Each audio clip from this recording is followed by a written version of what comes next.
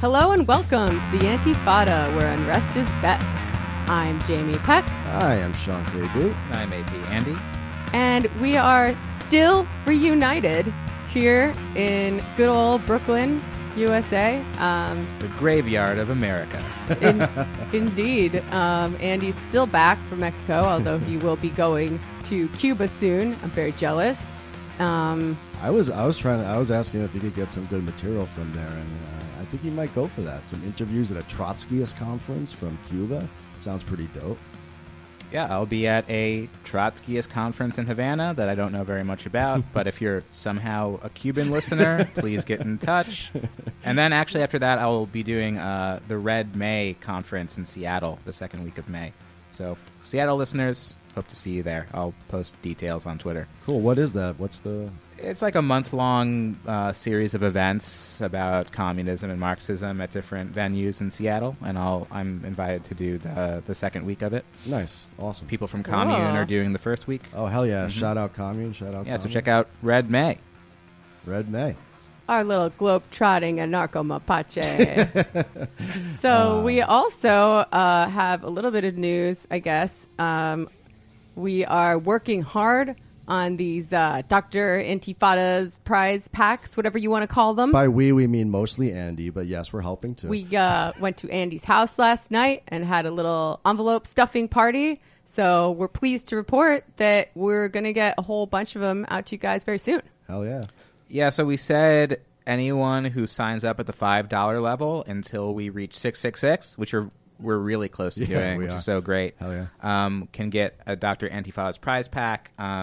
So if you qualify for that, please put your address on the Patreon. Make sure your address is correct. You'll be getting one probably by May. And what's in the prize packs? Should we leave a secret? We got a little handwritten card. Yeah. We got some stickers. Yeah. A letterpress Antifada / Pod Damn America crossover card, which is really cool. Union made. Stickers, yeah, and everything union made at our friends at Radix Media, a left-wing cooperative print shop in Brooklyn. Hell yeah. We stuffed, 250 less? I don't even know how many it was. But the consolation was that we brought beer and cider, and Andy made us an excellent dinner, and Jake Flores showed up. It was good. It was actually a really good time. And in the course of that, we also started talking, and I'm just going to tease this a little bit because details are still being worked out, but we talked a bit about the potential of a live show coming up to be determined in the next 2-3 months, maybe? OMG. And I think just to tease a little bit more, our friend and our comrade and co-host of our sister podcast, Pod Damn America, will be intimately involved in such an event. So wait. Intimate. He's going to be doing burlesque. Actually, do you want to say you might actually be doing burlesque, or is it too early? Well, I have locked down a special performance for the DSA party, May 4th, who I may also ask to perform at our live show. Her name is Comrade Barbie. Hell yeah. She is a communist drag queen, and I'm told her performance is very interesting. With all the dark shit in the world, I just love that there's a communist drag queen out there. Just makes everything a bit better, you know? Yep, her one drag queen show is called Come On Barbie, Let's Go Party. And I think it should be some really good edutainment for everyone. I think so. All right, folks. So we're going to do this interview with Ellie Valley now. So yeah, we actually did the interview already. I'm so bad at pretending. I think we went some pretty interesting places with it. So here it is. Enjoy.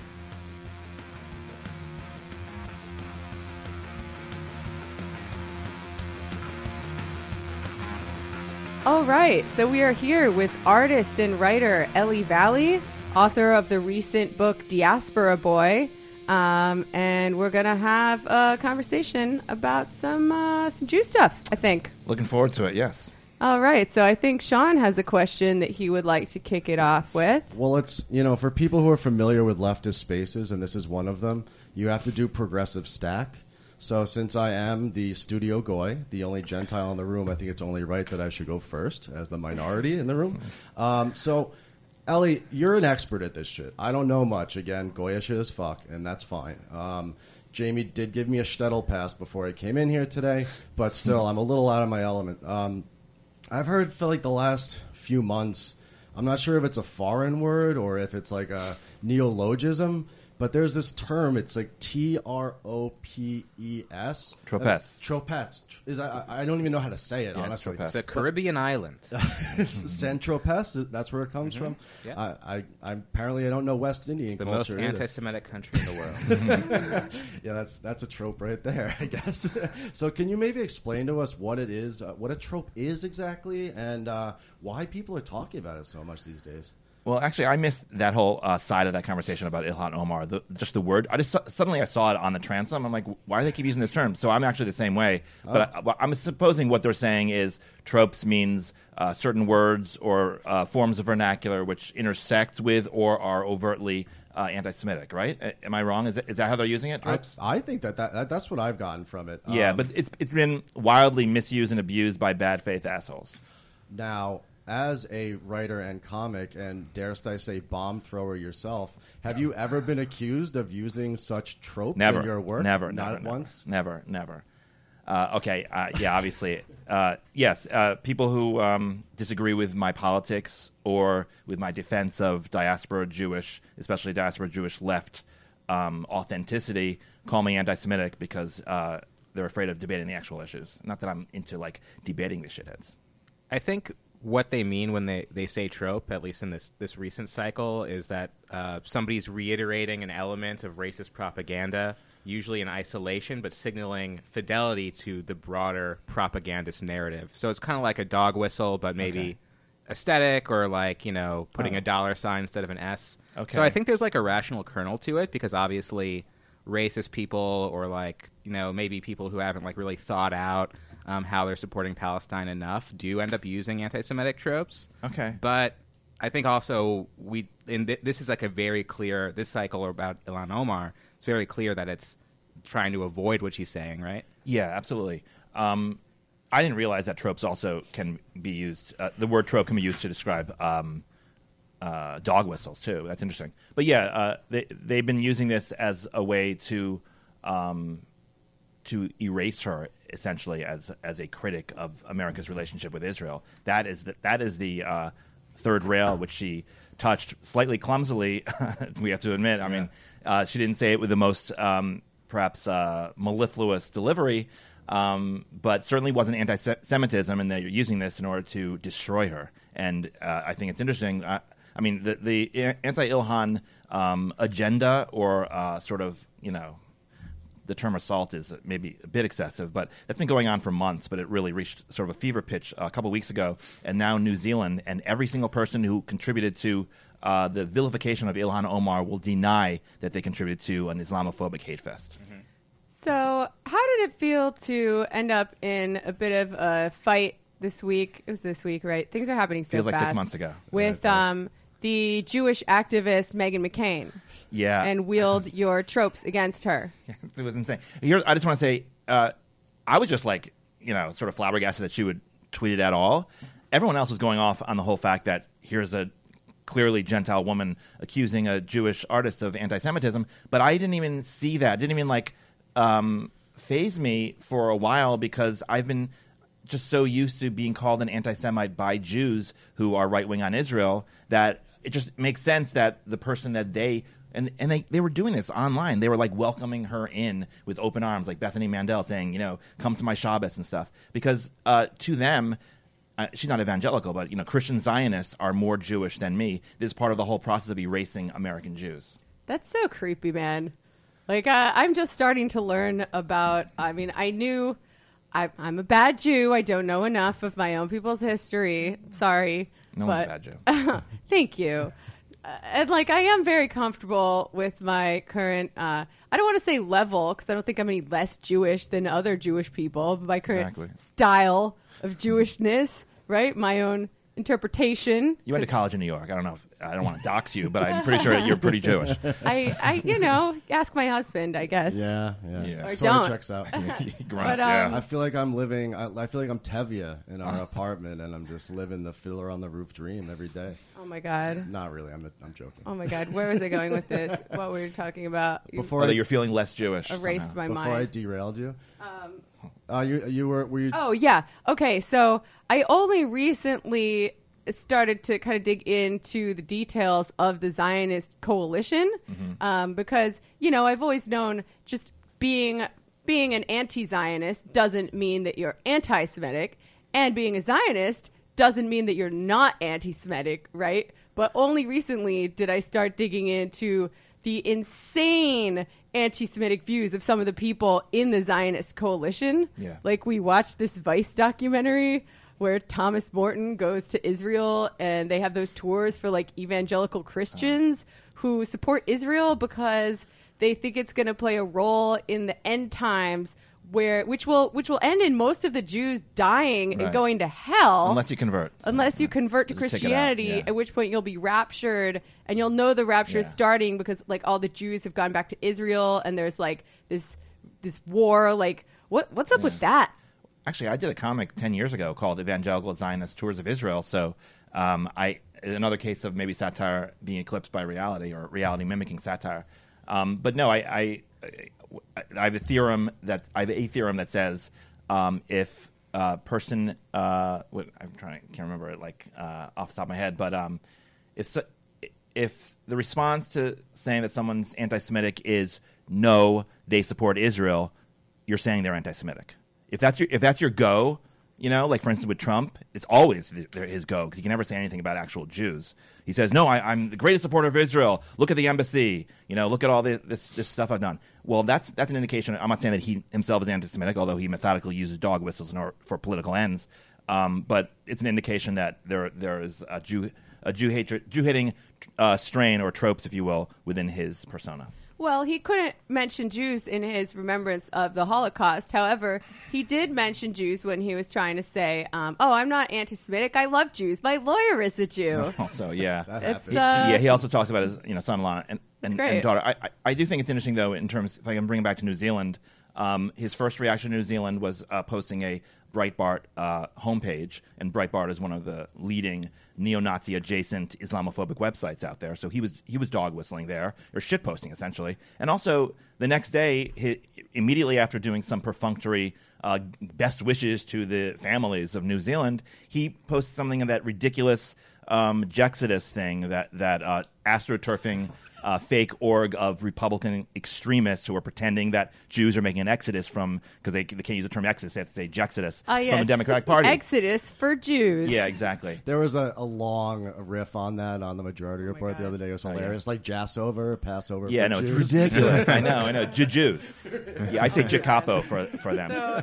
But wait, can I Jews say would one never thing? make an Yeah, exodus. That's ridiculous. To Jisrael? No way. Yeah. Israel for Jews. Promised land, Israel. But I do think it was part of his shit posting kind of thing, like posting the Breitbart thing the night before and then posting this thing, I'm so sorry about the death of these Muslims. Meanwhile, wink, wink, nudge, nudge, Jews are leaving the Democratic Party, or Democrat parties, he says. I think it's, kind of like insinuating these Muslims were killed, but they're really not on your side, and also sowing division within the left. That's what he does. And so, I mean, I think that hasn't gotten enough attention. Also, I noticed that I'm probably saying her name wrong. Bataya Unger Sargon at Forward. She was like one of the main people like leading the charge against Ilhan Omar. Yes. And everybody was pointing out to her how hypocritical it is to like focus on this one very mild thing that you'd like really have to stretch into being anti-Semitic. And she's responded to that by just trying to call out every single trope. Like she went against Pirro for the comment about Omar wearing the hijab. Like, Right. good for her. But now she's against Steyer, against Jim Jordan. Yeah. And she referred to that Trump tweet saying it's anti-Semitic for him to equate Jewish Americans with Israel. But I feel like she's just like comically put herself in a Sisyphusian task of now calling out every trope she sees for the rest of her life because she refused to call it out before Ilhan Omar made the comments. And also because she received a lot of justified criticism from the left for adding to this Islamophobic vilification. And so I don't know her motives, but it seems like, to add to what you're saying, it's possible that she's sort of trying to diffuse that potent targeting of a Muslim woman of color congressperson. Now, one of the great things about having a podcast with excellent guests like Ellie Valley and others is that when they're nice, and most of them are, they send you PDFs of their books, which we never share them, of course, but we do get to experience and enjoy them. So Diaspora Boy, the book, is incredible. It's a compendium of your comics over the last 10 years or so. With, I think, Jamie and I both read it, Andy, I'm not sure if you did as well, but the introduction itself, too, where you're describing these things, I think was really powerful and kind of just hammered down on what it is exactly that you've been doing, what your mission as a comic, but also as like a writer and a thinker has been. So to kind of do a more broad view thing, for folks who aren't familiar perhaps with your work or even a lot of these issues, like, can you just give us a broad example of like what's Israel Man versus Diaspora Boy? What are these, this Zionism, this kind of hegemonic Zionism that it exists where the AIPAC is like represents the Jewish quote unquote community as a whole? Just kind of talk broadly about your work and where it situates itself. Okay. Israel Man and Diaspora Boy itself is a satire of Zionist denigration of the diaspora and denigration of Jewish existence, both physically, materially, spiritually, artistically, in every sense, outside of Israel. It emerged in the 19th century along with a lot of European nationalist movements, and so you could sort of not like excuse, but you can sort of understand where it was coming from. But the fact that it was not thrown away once the state was established, and in fact, despite the protestations of ideologues who were like, "Oh, we are normalized now. We don't do that anymore. It's bullshit." They do it to this day, with Netanyahu insisting that not only is he the voice of world Jewry, but that Jewry outside of Israel will wither. I mean, this is it's like Zionism 101 to this day.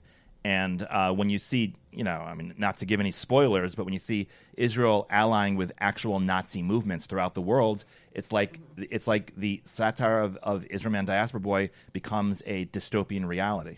That's so creepy. Really. Sorry to bring the news. It's a bit of an understatement to call it creepy, I guess. It just goes to show you what a liberal bubble I grew up in, that I was not even that aware of these tropes about the Jewish diaspora. Like, I don't know. I grew up very reform, I guess. My parents went to this humanistic Judaism group that was like very hippy dippy, and even that was like too much for me because I was like little Richard Dawkins and hated religion. I mean, now I'm sure that I would have a more nuanced view of it because I know that Judaism is not just a religion. It's a culture and a people. Mm-hmm. But at the time, I was like, no, religion sucks. But you did look great in a fedora, but yeah, go on. Why, thank you. But like, we were never taught that the Jewish diaspora was bad. Wait, we were just like, push back a little bit? Uh-huh. A lot of it comes in subconscious and just very widely assumed in unquestioned ways. Like, the term aliyah, to go to Israel? That's a term that literally means ascent. So our international Jewish, Hebraic into English, every language term for Jews moving to Israel is moving up, ascending to a higher plane. That is just something that you just take for granted without actually, I'm not saying you don't question it, but I mean, we as a community haven't questioned even the terms we use for our internal Jewish Israel diaspora relationship. Jamie, after your Passover Seder, did your parents ever say next year in Jerusalem? Oh, you know what? As a matter of fact, they do that every year. Yeah, but honestly, my grandparents say it. I think that has been in the Haggadah for centuries, and so if you look at Israel from a spiritual perspective, when the Messiah comes next year in Jerusalem, that's what it means. I don't think it's necessarily Zionist. Obviously, it's distorted into Zionism today. Mm-hmm. That's problematic, but that wouldn't be my primary example. I think it's hard for people like me and Jamie. I was bar mitzvahed, but I basically grew up secular, to like separate it at this point, right? Because it all got so smashed together. And my temple was a reform, very liberal temple, but it had the Israeli flag right there on the bima. I think that would be a great, extremely controversial, but much needed campaign of one of these lefty Jewish organizations to say, hey, take that fucking flag off the bima. Yeah. It's a spiritual place. Why do you have a flag of a foreign country there? It's not going to go over dual well. It wouldn't go over well, but hey, Loyalty. let's start. I mean, maybe in 10 years. But it's implicitly political, right? Is what you're saying. When that flag sits there, what you guys are saying is that it's when you're going to temple, when you're going to mass, you are seeing a political representation directly within this flag. These two flags, right? Yeah, The American and- yeah. We don't call it mass, babe. What do you say, Matt? I missed that. Oh, I'm so. Oh my God. Good. You're gonna make me so embarrassed. So this, I think your book brought up some things I hadn't really thought about before, and even now when you talk about like the Israel flag and stuff, because what we were explicitly taught growing up was like, oh, isn't it great? We have this Jewish community in the U.S. and like we're part of the melting pot, And my family actually took a lot of pride in becoming assimilated, I think. Well, the fact that they took pride in the melting pot, I mean, that is part of like the American Jewish sort of narrative. It's one of the reasons that Passover holiday is one of the most crucial and emblematic customs for American Jews. And so it is, I'm not saying that we're all walking around like lemmings, and I'm really lemmings following Israel off the cliff. And I'm glad that your family had sort of that kind of experience. But within Jewish ideological sort of debates, they don't really emphasize the wonderful assimilation of American Jews into a multicultural, pluralistic society. What they say is you're intermarrying, your kids will not be Jewish, and the Jewish people will disappear outside of Israel. It's literally what they say. That is in the intro to your book and also in a lot of your comics. That is the central thrust for these right-wing sort of Likudnik or Orthodox or ultra-Orthodox Zionists is that they see what Jamie describes or Andy describes as an assimilated upbringing in the diaspora in the United States as the chief enemy right now. As right? the attenuation of your identity. It's yeah. just so nuts to me because, like, I've never seen a conflict there. Like, my family has never seen a conflict there between, like, being a part of American society on the one hand and carrying forward these traditions on the other. I feel that's the way it should be. And also, like there are two attitudes, I mean, to everything, but to intermarriage, one attitude is like, oh, you've cut yourself off from the Jewish people. The other attitude is, hey, we can welcome the stranger into our tent, so to speak, literally from the book of Genesis, and, have a stronger and more multi-hued Jewish body politic as a result. How is that a loss? I The think universal and the particular. we're getting philosophical. Yeah, maybe even get some of that hybrid vigor into our bloodline. Although, as it turns out, it's very possible that Sean is some kind of crypto Jew. It's true. We're going to have to cut that out, too. Yeah. Yeah, too much lineage. Yeah, too much lineage. And but the great thing is that according to law, as I understand it, we did the right kind of miscegenation, right? Since you're female and you will make Jewish babies, I think maybe a compromise position is that Goyish men should be able to marry no shiksas, right? We can't have it go the other way. But as long as we keep, making Jewish babies, it's fine. Isn't that a compromise? Are we recording now? I can't tell. You said pause. Okay. We're always recording. I know you said pause. I can't tell. I know you're kidding, but I don't even like the term shiksa because it is fair enough, pejorative. fair enough. I mean, you're fine. I'm not trying to police your speech. You're I'm just saying, like, crypto-fine. even within that, just a little point. The word shiksa within Jewish discourse is a way of sort of othering and diminishing. Sure. The other. Yeah, we joke around with these words so much, and like, I don't know. I don't think of like a Gentile as being like someone you punch down at, right? I hear you, because yeah. like Jews are more marginalized than Gentiles, but like Right. I've heard it used in mean ways too. So maybe I'll think a little more before I speak. Well, with the McCain, what do you call it? The McCain drawing, some people were sharing on social media with like the term shiksa. So I mean that kind of stuff. I wasn't really. I didn't want to participate in that side of it. Well, it's partly because when I'm doing things that are somewhat incendiary, I really have to sort of, choose the proper battle, and I'm not going to die over these fucking words. Like people were sharing it and like saying like, "Oh, Meghan McCain, you dumb shiksa," like not that? quite like that. No, just like the ultimate shiksa or shiksa-splaining or things like that. I see. Even the term goy I don't like, although goy-splaining can be funny, but the term goy is used pejoratively, even though it literally means just stranger. Right. I mean, Gentile is the right term for it. Yeah, I think so. Ultimately. Well, that's good. You're very conscious about how your inflammatory satire will disseminate. I was going to say it's funny because you bring up these really good points about language, and yet your work is very, very incendiary. Right, but I mean, on purpose. But it's interesting that I think what that shows is that your political project in your art is different from the sort of edgelordy kind of ironic meme type shit that we saw, being referenced in that New Zealand shooting, right? That kind of throws these terms around without any irony or an irony that leads to murder. That was very, very bizarre and horrific incident. Yeah. My stuff, someone once referred to it as like, shit posting. It's like comics as shit posting. I didn't really understand shit posting entirely. I still don't understand the term 100%, but after New Zealand, I think I do understand a little bit better. And no, my comics do not intersect with that because they're not doing with that. I mean, it is like a mind fuck, the whole, when you try to understand like within the what do you call it? The spectrum of New Zealand's, the New Zealand shooters' vision. It's I don't know, really, it's hard to wrap your mind around, like the layers of irony. And all.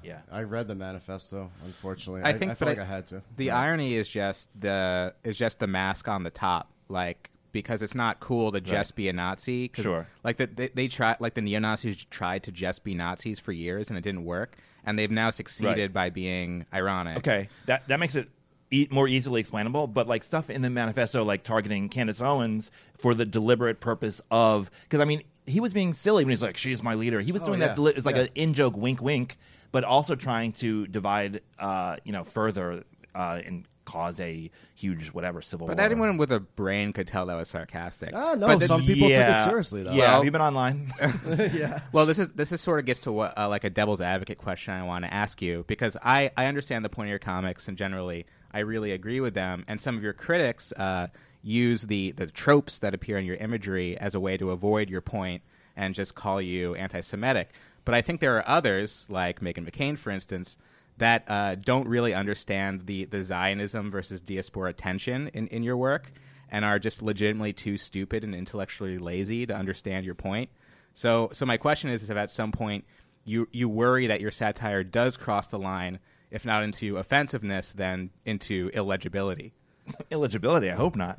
For people who just aren't curious enough to understand what you're trying to say. Yeah, you know what? If that's the case, it's not my concern. I'm not here to hold the hands of the ignorant, And I mean, there are different accusations of anti-Semitism that I've gotten. Hers was, I think, unique because I was making fun of a Christian woman's appropriation of Jewish ephemera and Jewish trauma and fetishizing us. And so to call that anti-Semitic, it takes such a complete warped misreading of that particular work. But I mean, obviously, she was just trying to weaponize it like everyone tries to weaponize it against me. Of course. But in other cases, sometimes I am using deliberate anti-Semitic sort of visual tropes to mock Zionist attitudes towards diaspora Jews, particularly in Israel Man and Diaspora Boy. And that, I'm making fun of the anti-Semitism that is inherent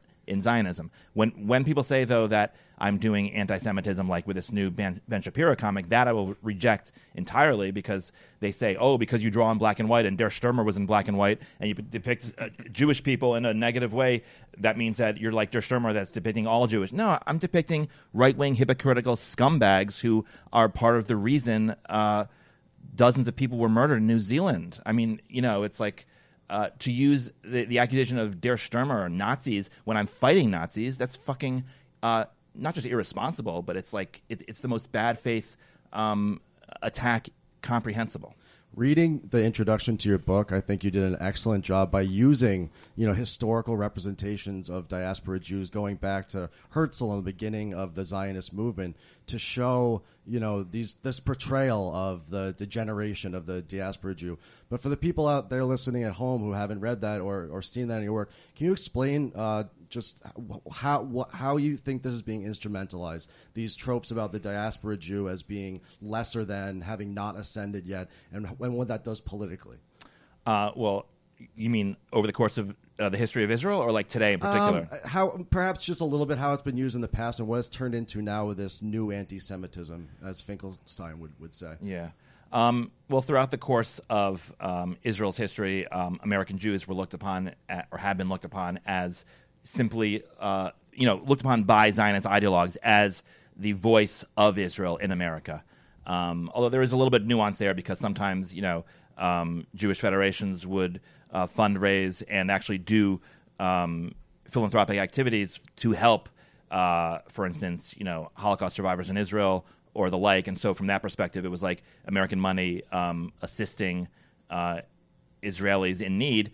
But I think the larger sort of discourse was Israel seeing us as an arm because in tandem with Israel as our protector and our shield, because it would be the only place we could eventually go to when the inevitable Holocaust comes in every diaspora community.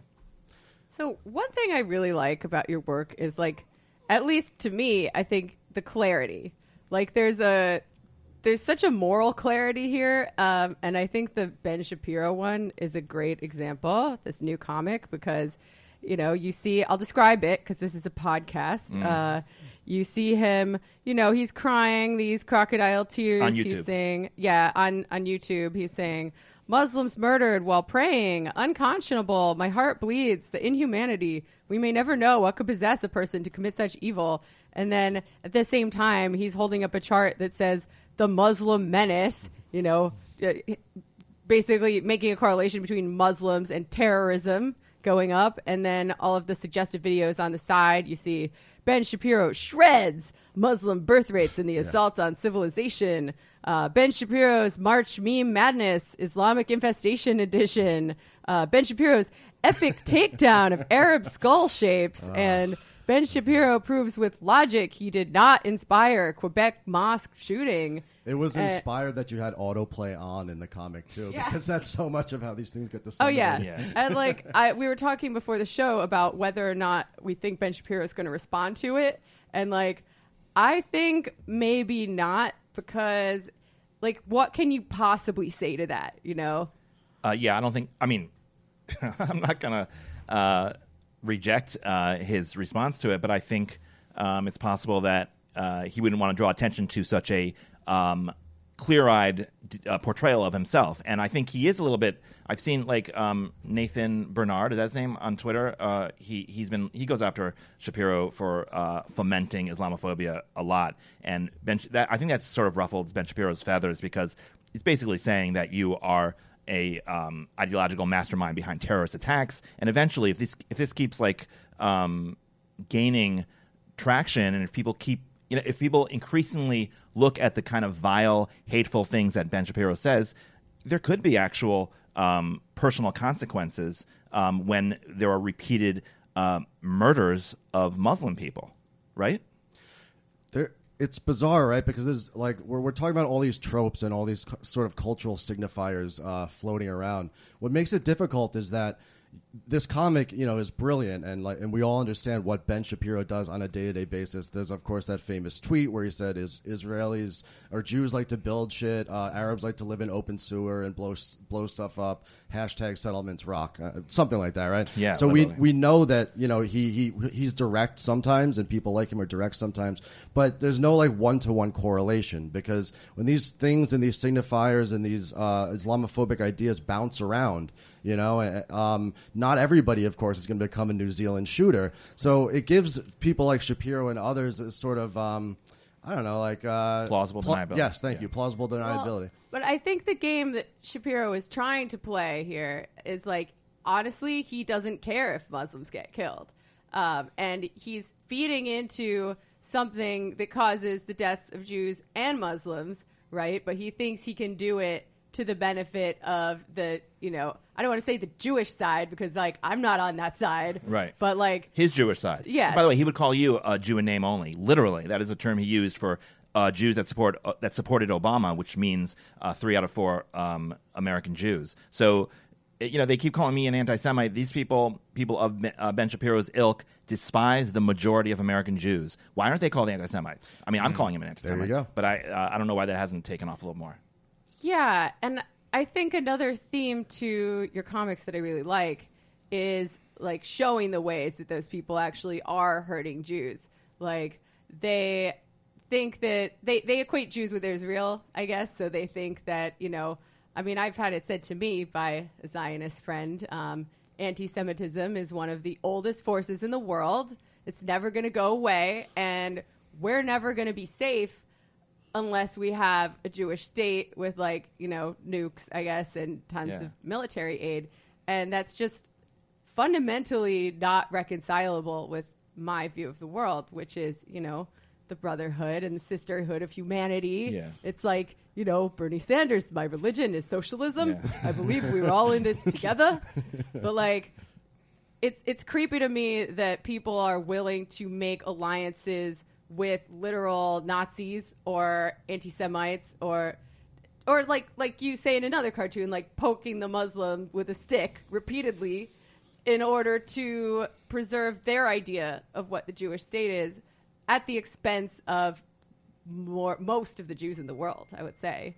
I mean, I don't have the numbers on that, how many Jews are diaspora and how many are Zionist Israelites, but... I agreed that they're putting us in jeopardy. Sorry.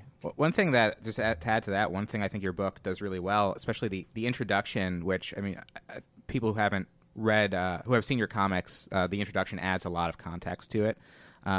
Is you demonstrate how there's a tendency in Zionism, if not something essential to Zionism, that basically sort of envies and reproduces the right wing ultranationalistic sentiments of Europe that was creating anti-Semitism and sort of repackages it to create a far-right mirror image within the Jewish community.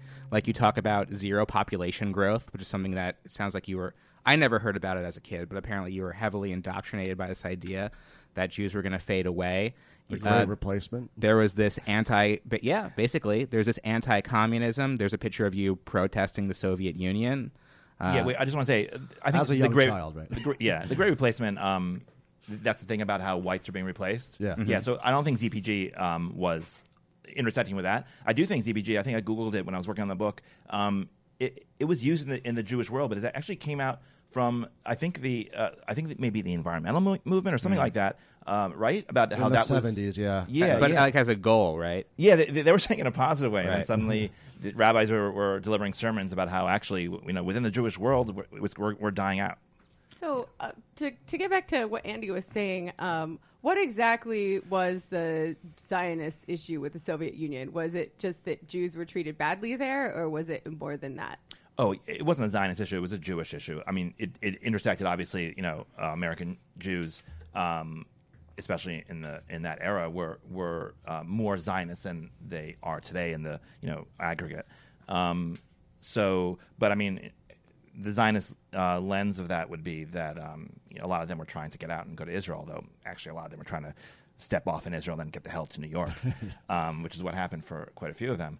But that would be the Zionist angle. I don't think that movement was predominantly a Zionist oriented movement necessarily, although again they intersected a lot. I have a kind of historical point, a historical irony, if you will, because in, I believe, 2015, Abe Foxman of the Anti-Defamation League basically got you fired from the Forward, right? Yeah. Which is, of course, still a famous Jewish magazine. If you go down to the Lower East Side, anybody that lives in New York, you can do this, and you go to East Broadway and Essex Street, you'll see a 10-story building that says on it, Forward magazine, which was formed in the late 19th century by Jewish socialists. It was literally named after the same paper of the German Social Democratic Party, the Marxist Party. The Forward magazine from that time, this Yiddish newspaper, which had I think a 500,000 people at its height, what has bas-reliefs of Marx, Engels, LaSalle, and I think August Bebel on the side of it.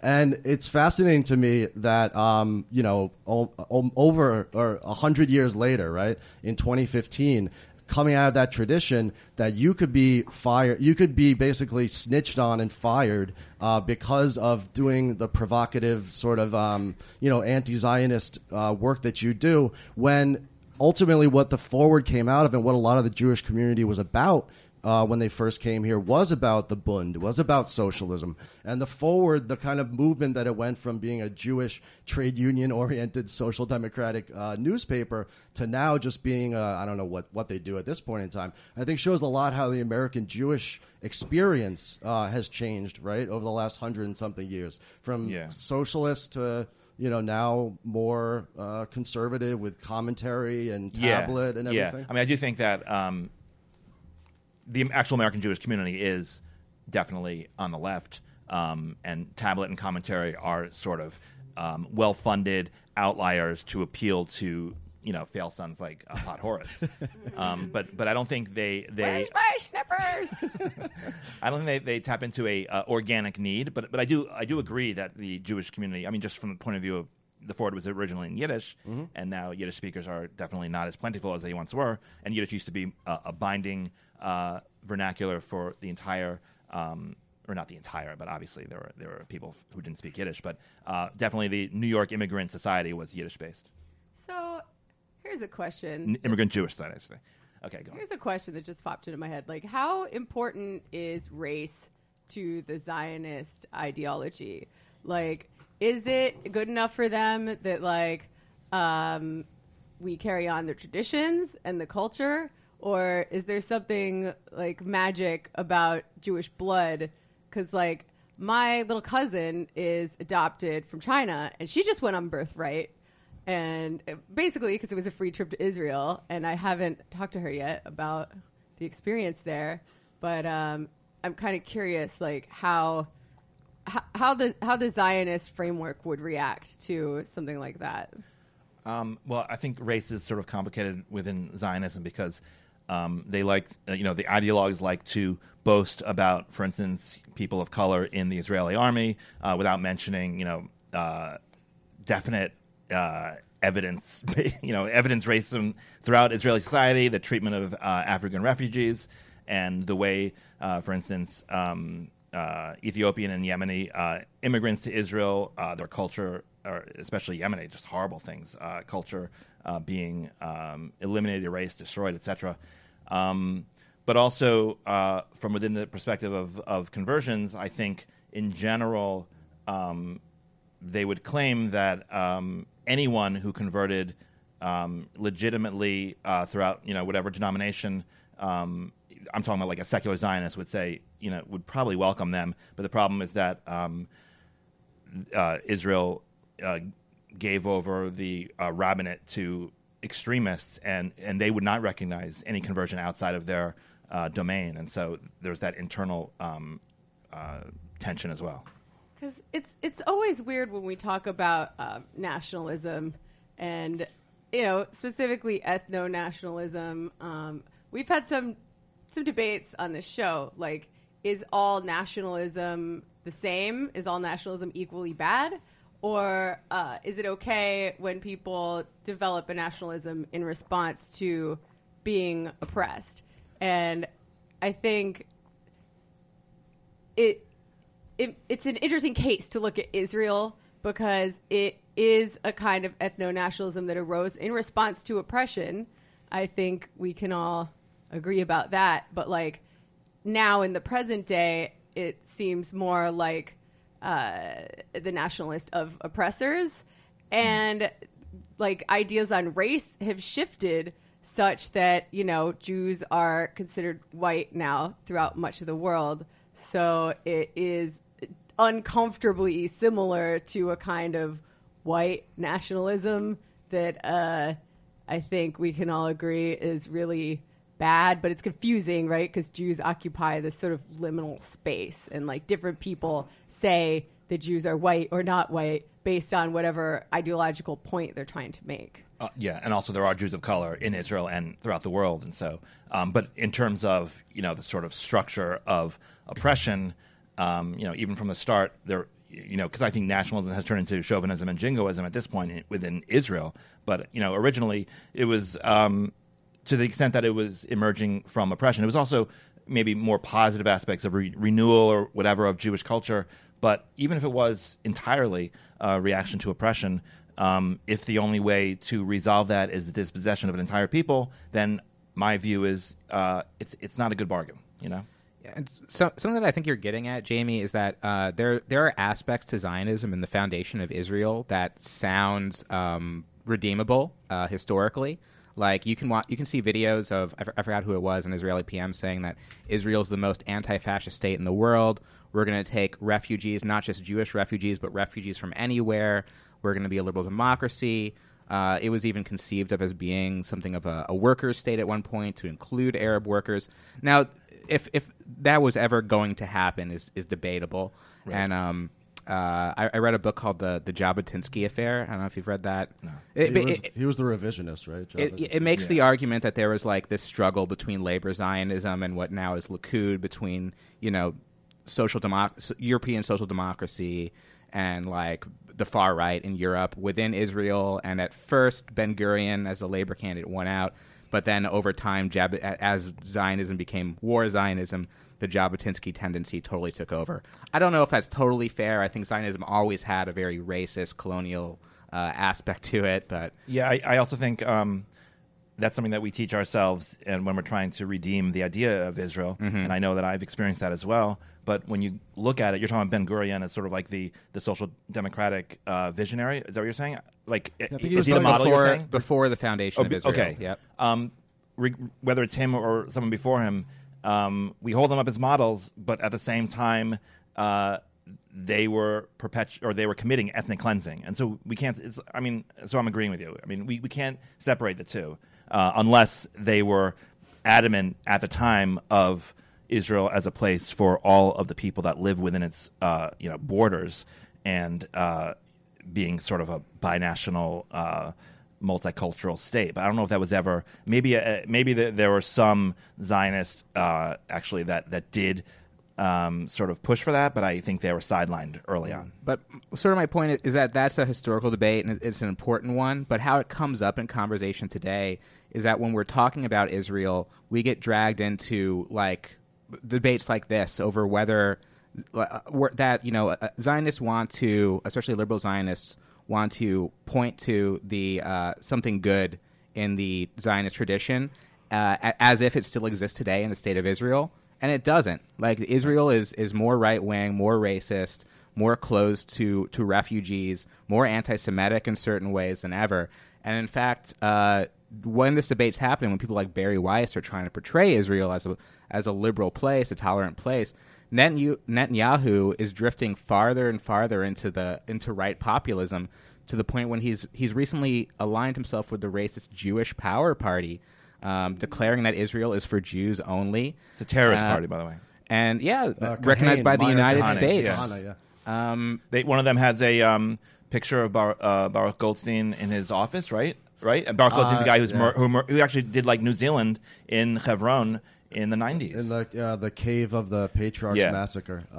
And in the 90s, if you said that there would be people in Parliament who defended the settlers in the West Bank, that would sound insane. But now it's totally the reverse. Yeah. So these arguments that Zionism used to be, or Zionism is something like inherently progressive or something, where it's like, well, it hasn't been that way for a long time. Mm-hmm. So, but this is like, I think the problem with debating Israel is you get this debate where someone says, well, there's something pure and good about Zionism, and there's something sinister about anti-Zionism, and let's just debate those two like small core poles instead of the actual what's actually going on there.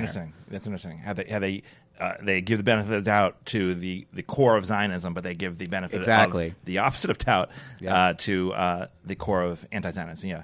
I also like how for Barry, Brett Stevens, and all of these partisans, they're all like boasting or implicitly boasting about how Netanyahu's embrace of a terrorist party was a step too far for them. How that proves that they're actually, liberals who believe in, freedom for all peoples.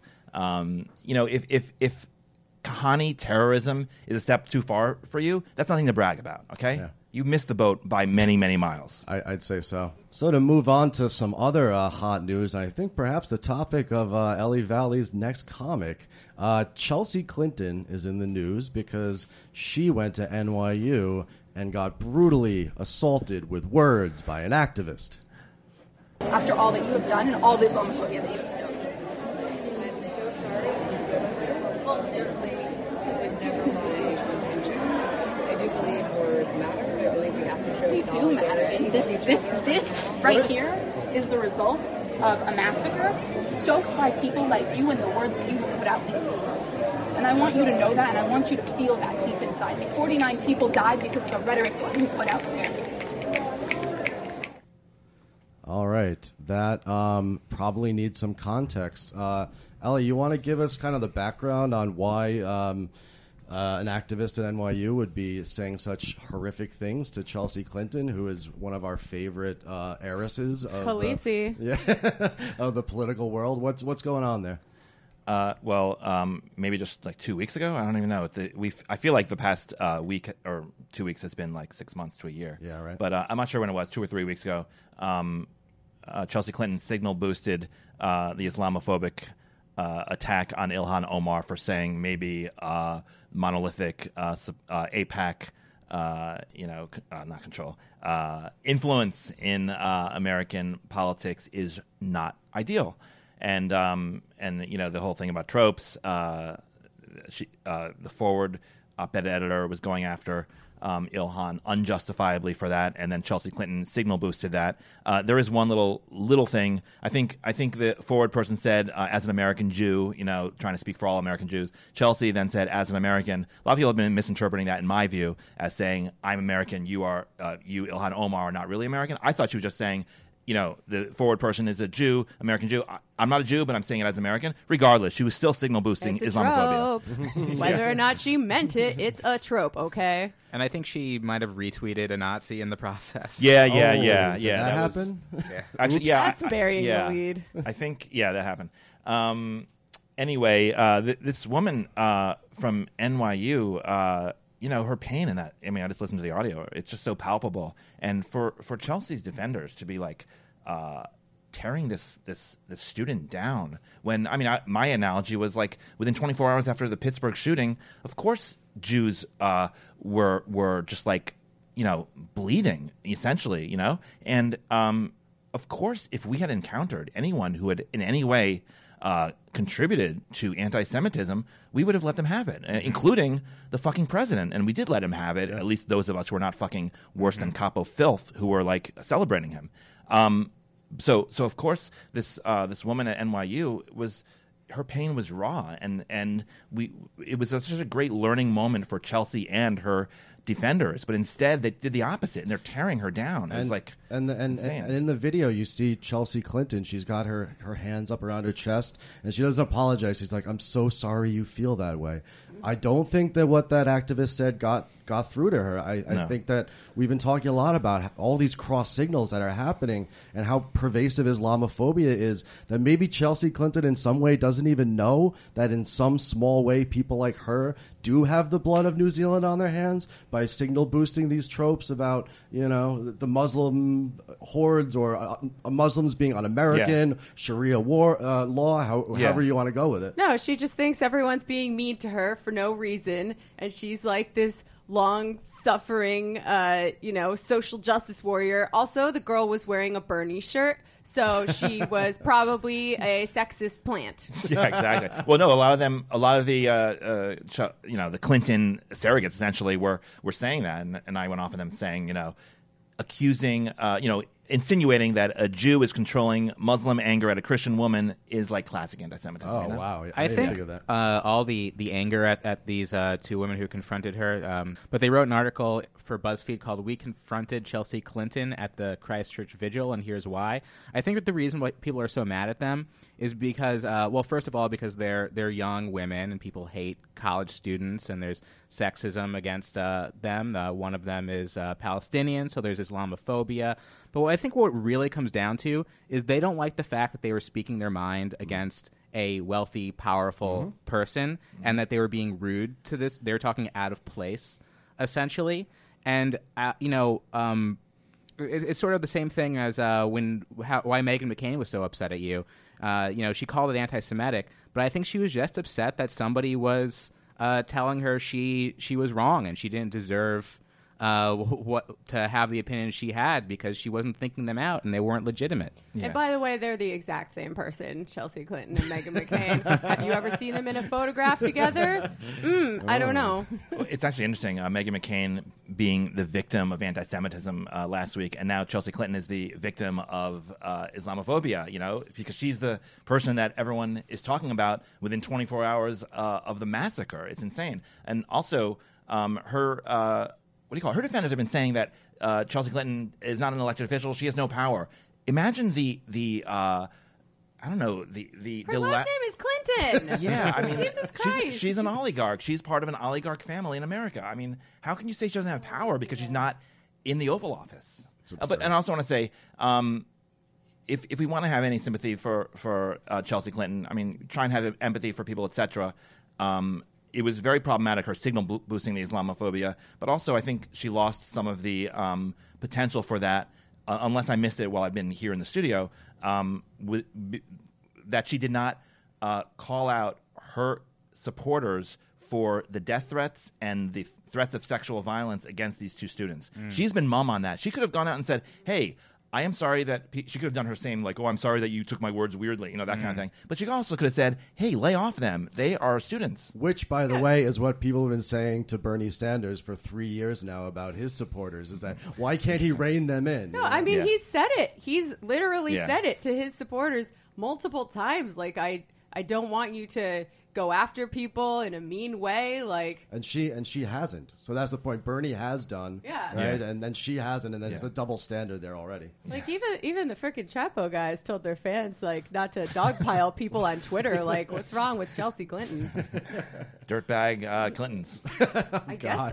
Like, I think the thing that gets to these people the most is because like people like the Clintons really think that the world will be best and everyone will be best off when they are the ones in charge. Yeah. And they really think that their like horrible neoliberal austere vision is the best of all possible worlds.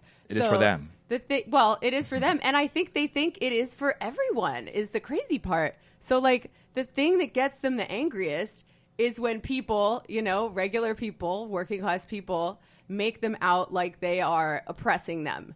Like that is the thing that doesn't compute, and that's the thing that they can't handle. And I think that was the source of a lot of angst during the last presidential election cycle. And I think it's gearing up to be again. Like when I said single payer will never ever happen. I was saying that for your own good. Like why don't you appreciate all the things that I'm doing for you? Totally. The past 24 hours have been an unpalatable taste of what we're in for within the Democratic Party next year. Well, there was one attack, the brutal attack on Chelsea Clinton, which we do not support. Actually, we might, actually. There was another one. Gritty was our hero. It seemed like, it's like 3 months ago. It seems like years ago that Gritty was our mascot. The guy that punched Richard Spencer, had a lot of memes about him. But one good thing that came out of this last horrific week is that we have a new hero.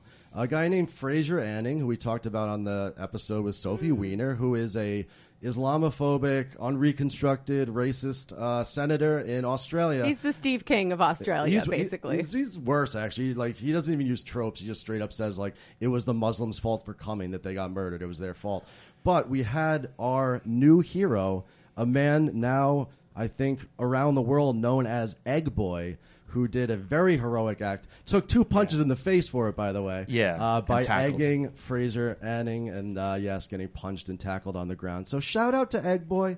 I don't think he's old enough to run for president of the United States, and he's foreign born. But, if I had to vote for somebody, I'd say Egg Boy 2020. Yeah. Inspirational figure.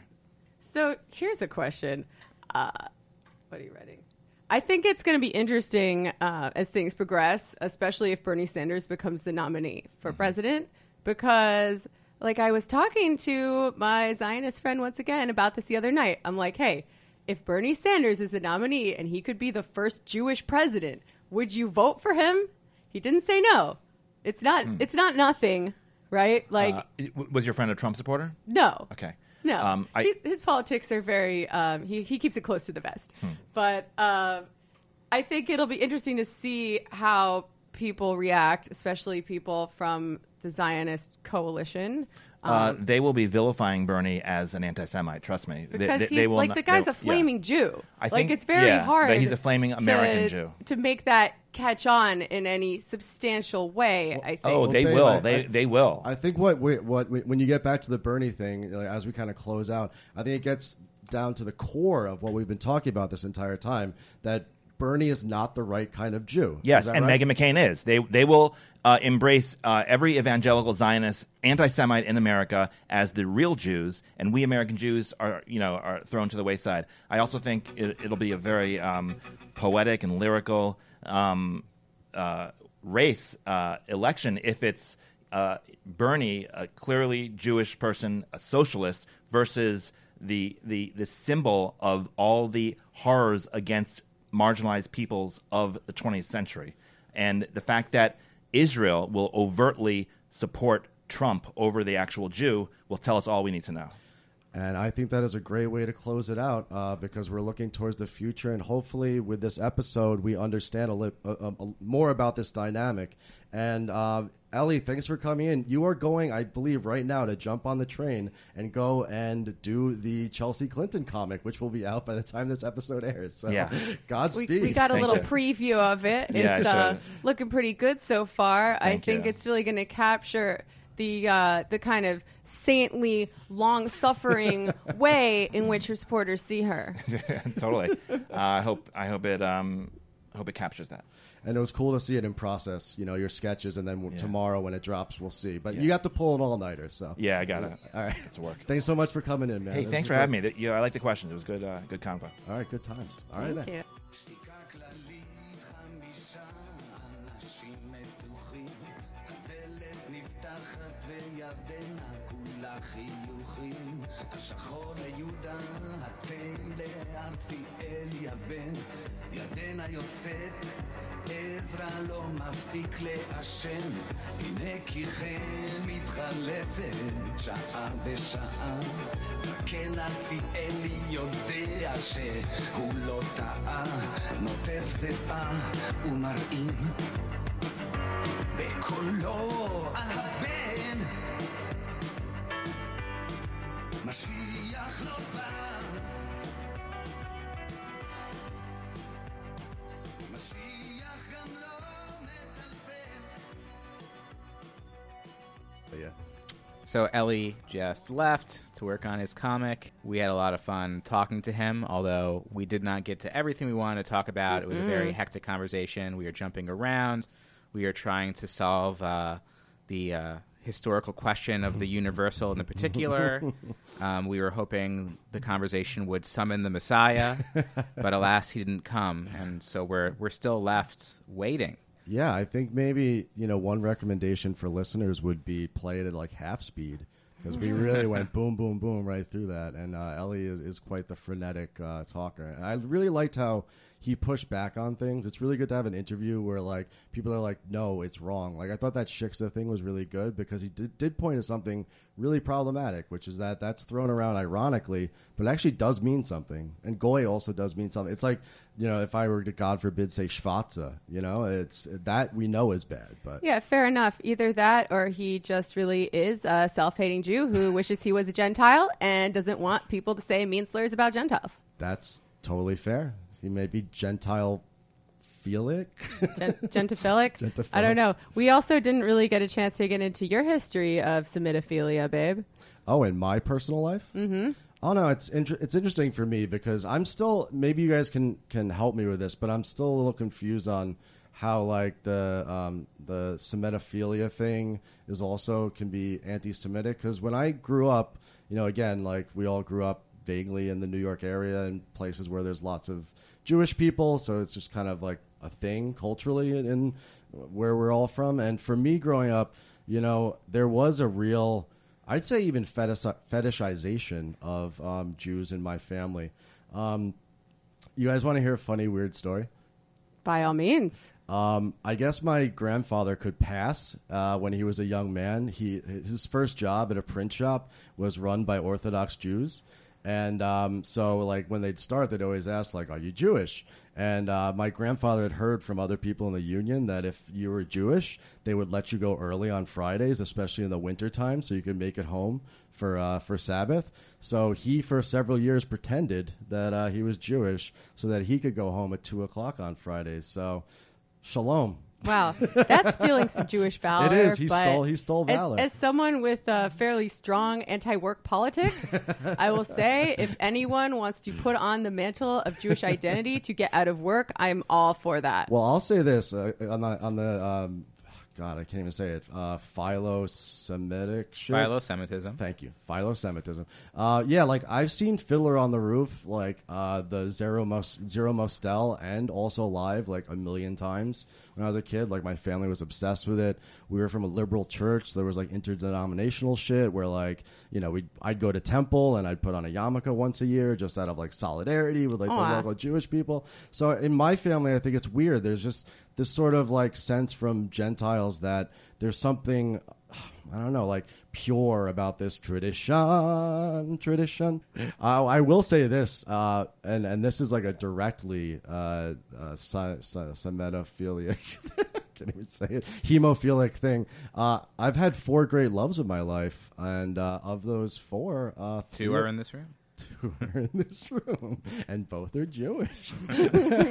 No, the one outlier is an Italian American woman. You know, I don't know what it is about me, but my partner is Jewish, and as was my first girlfriend from Brooklyn Heights. That's really nice to hear, babe, because, like, you know, I've talked with my Asian and black friends about guys who have, like, creepy fetishes for them and how creepy it always is when they realize, like, oh, like, this is a pattern for him. Like, maybe I'm not really an individual to him after all. But I'm like, well, Jews don't really have that problem.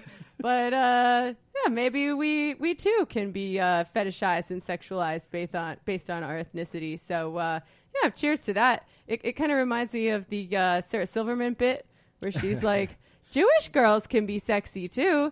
You just put on a little red negligee and yoidle, doidle, doidle, which I think like speaks to like a lot of the anxieties that Jews feel about like not being sexy enough or whatever. It always worked on me.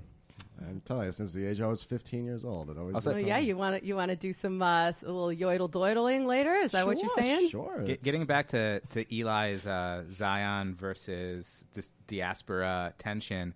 So yeah, there's this idea that the diaspora Jew is disgusting and weak and just is an accountant or whatever and just counts coins and is out of shape. But then the Israeli Jews are all like fit and happy and like they're in the army. Teutonic. So when I was on Birthright, you know, we had all these. You always have the troops join, and you're like, there's this rumor that the troops are so hot or whatever. Jamie and I both looked at each other like, what? And he's talking about his life. Do go on. Okay. So the soldiers, they're all these good-looking. So yeah, we were told that these soldiers are going to be hot. We're going to want to fuck them, and maybe I just got a bad batch because there was 10 of them, 9 of them were men, and only one of the 10 was fuckable at all. There was one really hot IDF guy who somebody did hook up with, and the rest were just like really, you know, made you question the standards of the IDF's training program. That's totally fair. I mean, that's what you get when everybody in your country is in the army, right? It's like they were also scumbags too, by the way. Oh, were they? Yeah. What experiences? I think you're the only one here that's been on Birthright. Really? Yeah. You guys missed out. I couldn't have gone. I was uncomfortable with the idea of it, so I never went. My little Chinese cousin just went, so that'll be interesting to hear her take on that when she gets back. You love to travel, and you gave up the opportunity for a free trip. I mean, it's not really free, okay? Andy, was it's free. Oh, it okay. is free. They want something from you in return, though. No. Right? They don't? No. Do I mean, they want you to like have a relationship with Israel at the end, but if you read some books first, you know, you'll know what's propaganda and what's not. Were you woke to this when you were young? Like, I'm guessing you were a young punk or anarchist. I read some book. I read like some Finkelstein and some other stuff, and I came in like fairly ignorant, open-minded, but also, you know, there's people on my trip who didn't know what the Sabbath was, and I knew enough that like when there was some blatant. 90% of the trip is just not very political. It's just kids trying to have fun. But occasionally they would give you some ridiculous propaganda, and I knew just enough to argue with it. Like, I think on the first day, our counselor or whatever, she was like, if you go to Gaza, you're not going to see refugee camps and poverty. There's beautiful beaches and hotels. And I was like, excuse me, I believe 80% of the people in Gaza live in poverty. And she just knew she couldn't pull that shit for the rest of the trip. Wow. Because there was somebody on the trip who knew something. Yeah, but that shows though that she's used to nobody knowing that, right? That there's a blockade and that they don't get electricity or concrete because it can be used for tunnels. They can't fish, for example, right, in Gaza. The fishing boats are past a certain point, yeah. I am surprised that you went on Birthright, but I would have taken the trip if I had had the opportunity. Again, our good friend Commune Situ on Twitter was the ultimate hero who went on Birthright, went directly to the occupied territories, and got expelled from Birthright and banned for life. So good job, him. If we have any listeners who are under 27, if you're Jewish or not, I recommend you go on Birthright. If you're not Jewish, you just have to be a little bit dishonest, but it doesn't matter if you don't know anything. Like I said, people on my trip didn't even know what the Sabbath was. So just look at some. There's a lot of guides out there on how to get Birthright. Interesting. Jamie, you fell asleep. I don't know how much of you saw of it last night, but I put on this video. You can find it on YouTube. It's called Defamation. Have you ever seen that? It's from like 2009. Yeah, I saw that one. Yeah, that by like an Israeli filmmaker. And it's about the Anti-Defamation League and the Abe Foxman, who's the leader of that, who was the guy that got Ellie and also fired. Finkelstein flipping out at the end. Yeah, both sides, people. Sides. Yeah, that's a good documentary. It really is. The part about Brooklyn was great. Yeah.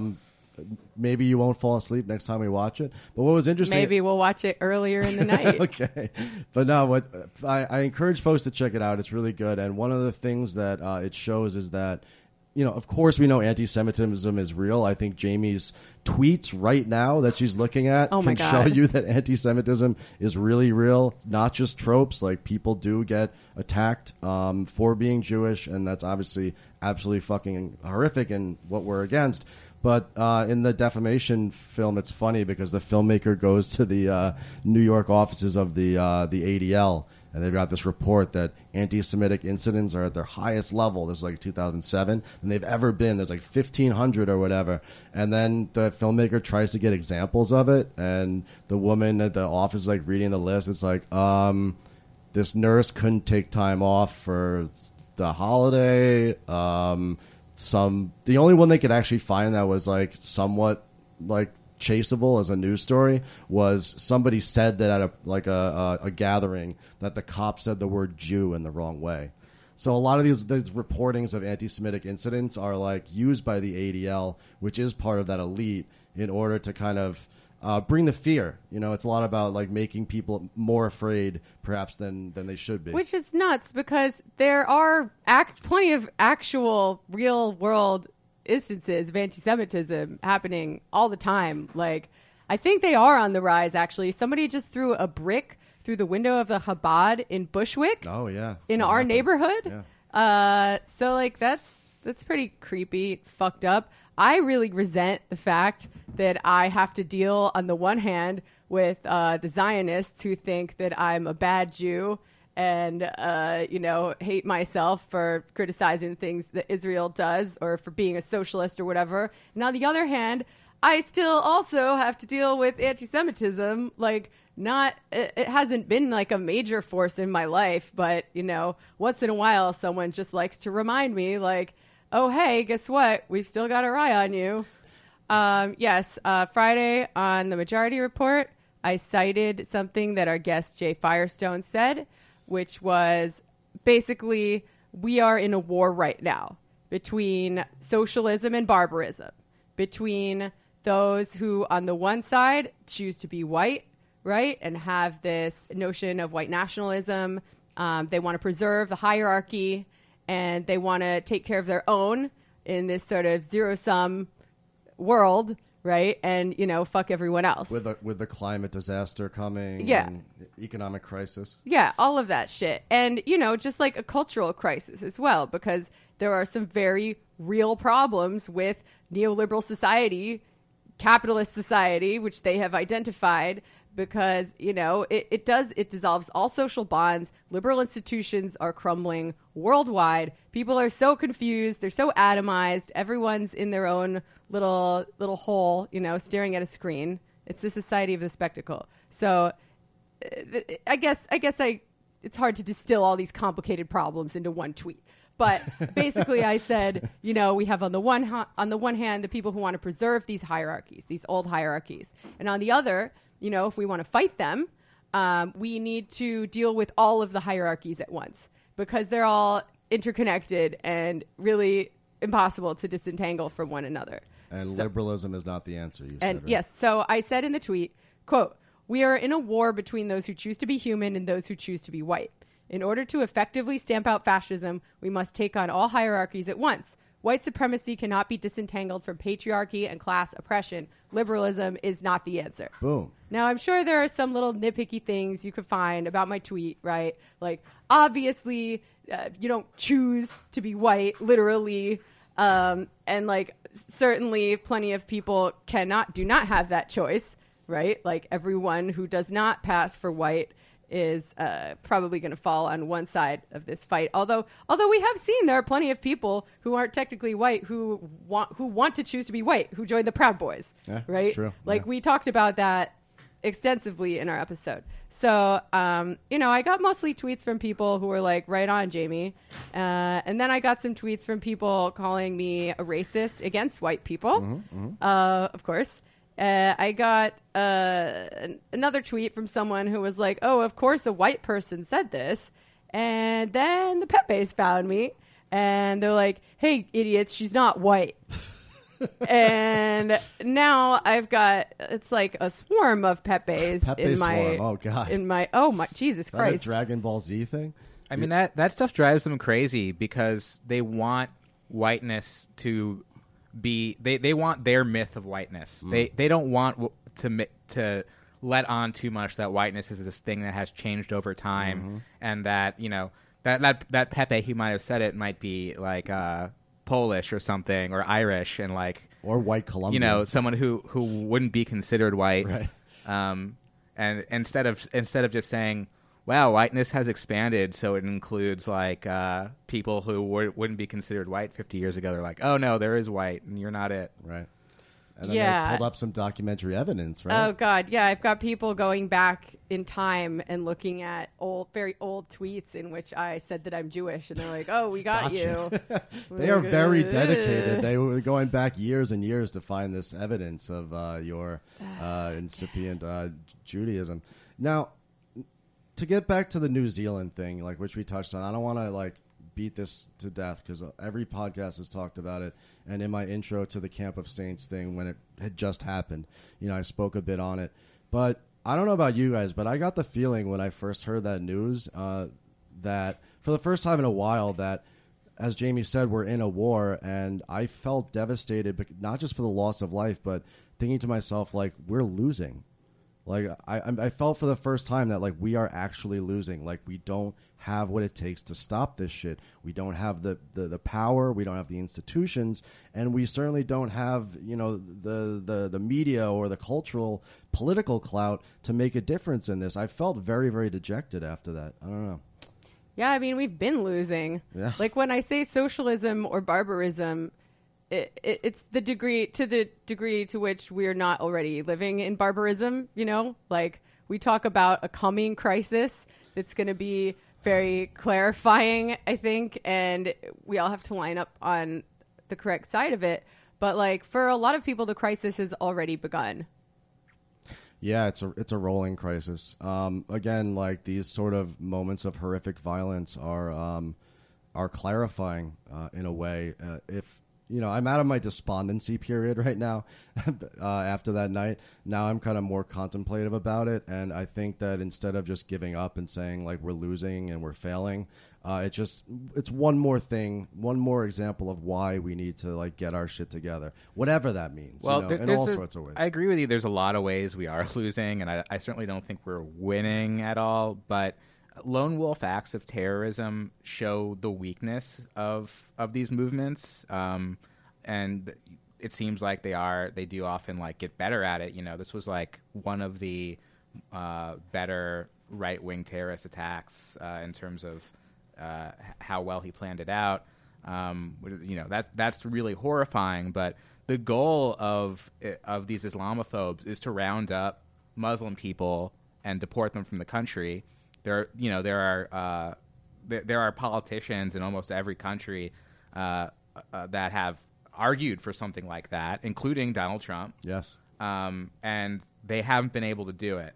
And in lack of that final solution, eliminationism kind of stuff, the Nazis get pissed off and decide to carry out basically a suicide attack. Yeah, that's fair. Yeah, and I think over the last couple of years, due to largely due to the work of anti-fascists, their political mobilization has fallen apart. So you could see that as something as a win, although it's like a very fucked up dark silver lining. Yeah. But I mean, we'll never be able to stop Nazis from carrying out terrorist attacks. Yeah, that's actually a good point, and there's kind of an analogy there too to like the last cycle of struggles, in the 60s and the 70s. It was only in the early 70s that the left wing, the new left with the Weather Underground and various like left nationalist groups and communist groups started turning towards terroristic type violence. And I think that in retrospect, that was a mass movement in decline that had run out of the kind of political and institutional power, and that turned towards whether it was lone wolf or like small cells of fucking idiot college students just like blowing themselves and blowing other things up. That's actually that kind of spectacular but ultimately like worthless symbolic violence does show that your movement is in decline. So I hope you're right about that. Yeah, that's what I'm trying to say. And also last week, Identity Europa folded and rebranded as like a non-white supremacist style movement. Like they had to fold and code themselves again. And that's one of the larger, more effectively organized white nationalist groups in the United States. That was the Identify Europa thing, right? They doxed the shit out of a ton of them. So, note to everyone who thinks that anti-fascist tactics don't do anything. Yeah. I think when you target it in the right way, it absolutely can. And if that means, going into their Discord server and identifying them, including a former director of the National Rifle Association, I believe, was part of Identity Europa, along with a union electrician, IBEW Local 3, fuck that guy. You could do that. You can do things on the streets when shit happens. Or, honestly, go down to the supermarket, your local bodega, the 7-Eleven, get a dozen eggs, find the most racist politician in your area, be very slick and calm, and raise your phone and turn it on to record as you just very gently but effectively smash an egg right on their head, even if you get punched a couple times. That's it's praxis. Great. It's great. Let me read something really fast from Lean Dwight and Rose Asaf from their BuzzFeed article, Why We Confronted Chelsea Clinton at the Christchurch Vigil. We know that our only safety is through solidarity. The fight against anti-Muslim bigotry is the fight against anti-Semitism, is the fight against racism, is the fight against white supremacy. When someone attacks one of us, they attack all of us.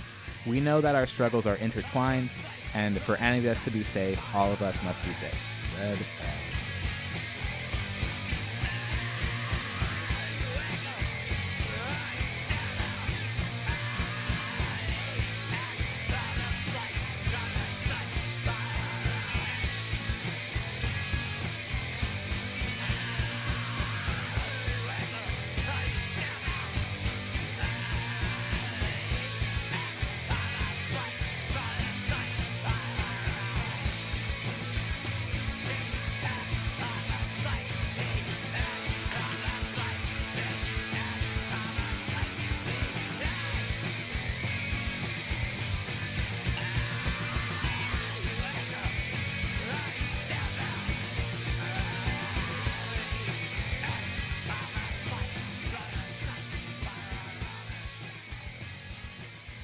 So I wanted to take a moment to remember one of our fallen comrades. This is really, really sad news. We lost someone from our little leftist podcast family this week, and that was a guy named Raghav Mehta, who you guys may know from Pod Damn America. It's kind of our sister show in a lot of ways. He unfortunately passed away this week, and we're all really broken up about it. Our hearts go out to his friends and his family. He was a really, I just wish that I'd gotten to know him better. You know, I feel like this happens a lot when an acquaintance dies. Like, oh, I thought that guy was really great. I always wanted to get to know him better, and that's all you get now, which is really upsetting. He did a great monthly event called Paid Protest to raise money for the DSA. It was a comedy event that was pretty cool.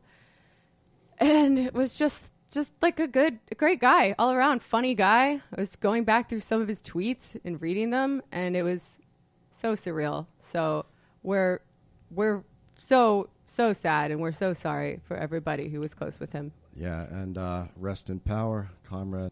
I don't know. That's all I can say. Very sad.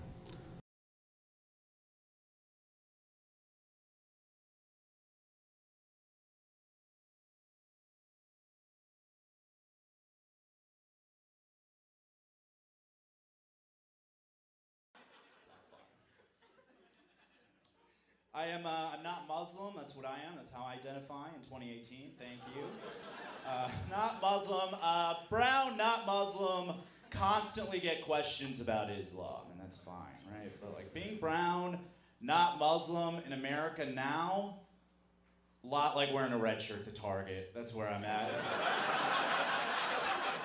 So I can only wear red shirts. Entire world is Target. That's how that works. But I get it. I know what I look like. I don't get offended. I know like the assumptions people. I look like any of your brown friends if they like owned a skateboard and voted for Harambe or whatever. Like, I used to think I knew what I looked like, and a coworker of mine recently told me my face reminds her of Scar from The Lion King. That will fuck up your day, right? Everything you believe in just unravels before you. I was like, what? And she's like, I don't know, it's just your skin color and your black beard. I'm like, oh, thanks for putting it delicately. Thanks for that, Lisa. We're gonna talk to HR later. She told me I look like Scar from The Lion King, which is surprising for two reasons. One, I don't look like Scar from The Lion King. And two, I never thought I would miss being called Aladdin. I never thought I would get nostalgic for that. All right, I'm gonna get out of here in a second. I'm a pretty left-leaning guy, pretty liberal guy. No brave thing to say in Madison, but I think guns should be illegal. But I think if you're a dude and you want a gun, the government should be allowed to interview at least like 3 of your ex-girlfriends. That just makes sense. I'm not trying to panic. That's just where you get the pertinent information. You like call up Greg and you're like, Greg, it's the government responding to your application. We talked to Amanda. Amanda said you once punched a wall because you were so amped after an Imagine Dragons concert. Yeah, fuck off, Greg. You're not getting a gun. All right, have a good night, guys. Bye.